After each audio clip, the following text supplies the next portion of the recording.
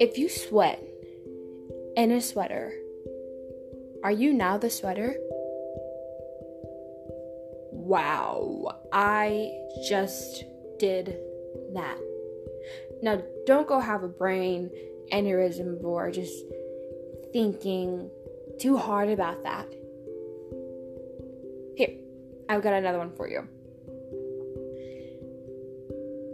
Since we have fingertips, but don't have toe tips, how can we still tiptoe? Did I even say that right? I don't know. Am I trying too hard with this? It is what it is. Whoa, I just did it. Did you guys catch that? Yeah. Why am I starting off this episode like this? Why? Like, what's the reason? Why am I doing this? Honestly, I wanted to go into this episode kind of with a lighthearted introduction because I feel like this episode is very important. I feel like it has to run along the lines of the injustice we are experiencing, we are seeing today, and how nothing has changed. So, let's get into it. Let me give you a few scenarios as I start this episode.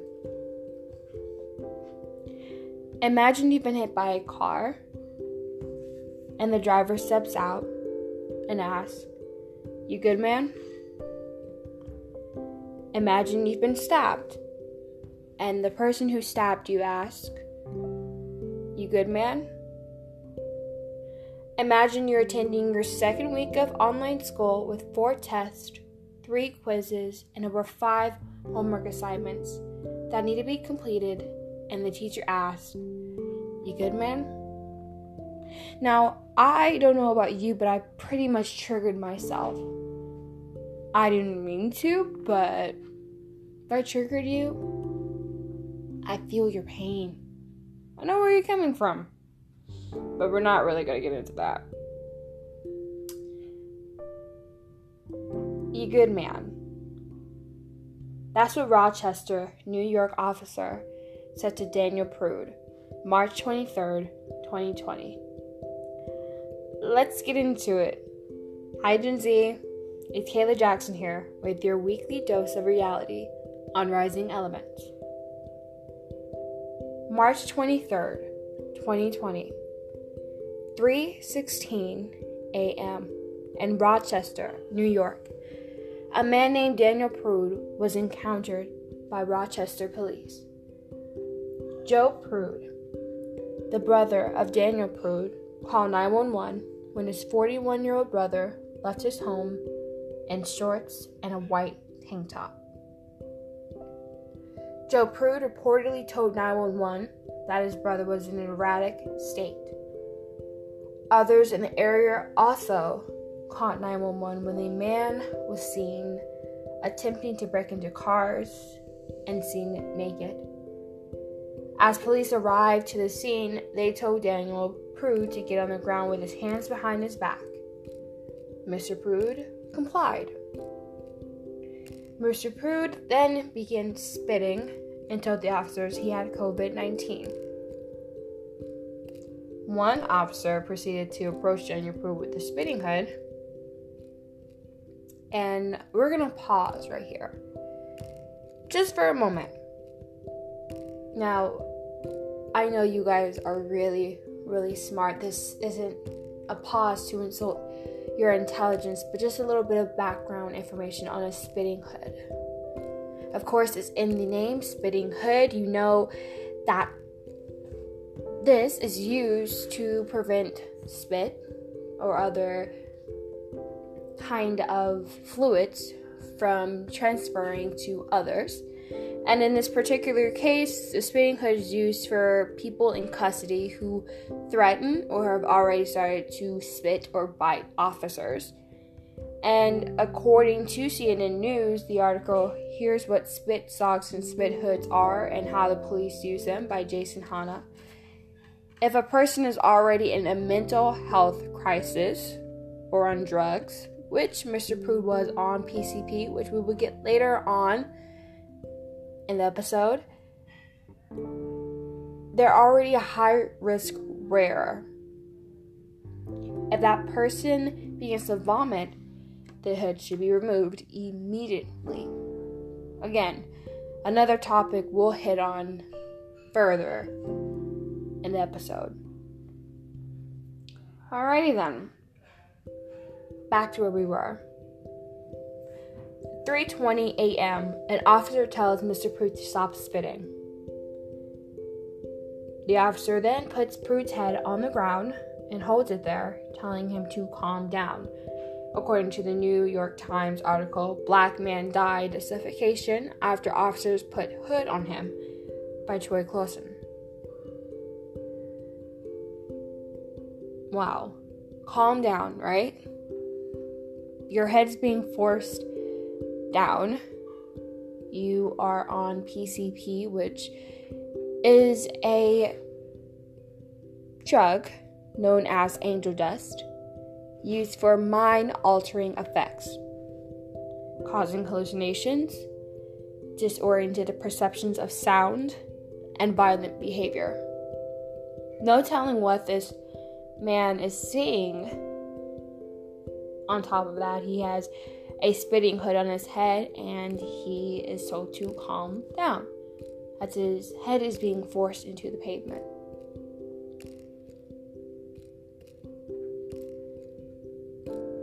Prude stops talking by 3:21 and is only releasing soft whimpers. By 3:22, Prude is quiet. Officer asks, "You good, man? You good, man, right?" First, one of the officers says to calm down. Then Prude ceased movement. And now the officer asks, "You good, man?" What were they expecting him to say? You're pushing his head down and you ask, "You good, man?" How generous of you, officer. I'm all good down here. You have my head into the pavement, but I'm all good. 7 officers. One held Mr. Prude's back down with his knee. Another presses his head in the ground for 2 minutes. And the officer asked if he's good. Mr. Prude is mentally disturbed. And the hood placed over his head, forced face down on the ground, he's asked if he's good. He's puking water and ceased movement. And the bag is not removed. Instead, an officer says, "Ew, he's puking. Nothing but water, man. Nothing but water." Mr. Prude was transported to the hospital, placed on life support. He died 7 days later, on March 30th. You good, man? I'm still waiting for the logic of this situation. Going a day back, March 22nd, Mr. Prude was taken to the hospital, where he was undergoing a medical evaluation. Earlier that day, he was kicked off of a train of another mental disturbance.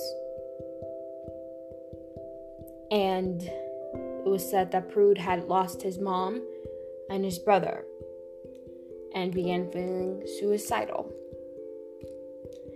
And a few hours of that medical evaluation, Mr. Prude left and went to go stay with his brother, Joe Prude.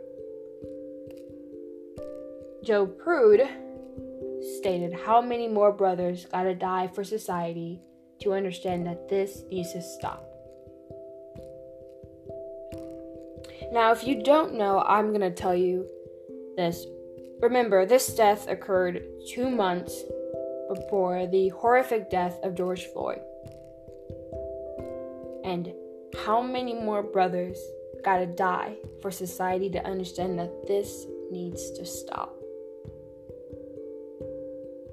Thursday, September 3rd, the 7 officers involved in the murder of Daniel Prude were suspended. But wait, with pay. 6 months later, these 7 officers were suspended. A killing that took 2 minutes of a black mentally ill man allowed 6 months before these officers were suspended. With pay, may I remind you. How generous, right? It's almost like a vacation. According to CNN, officers aren't properly trained with dealing with mentally ill call-ins, and yet no training, no new law has been in effect to protect our mentally ill personnel. I'm still trying to figure out what they're waiting on. Are they waiting on another black person to be killed in the hands of dirty cops? Or for another mentally ill person to be poorly restrained?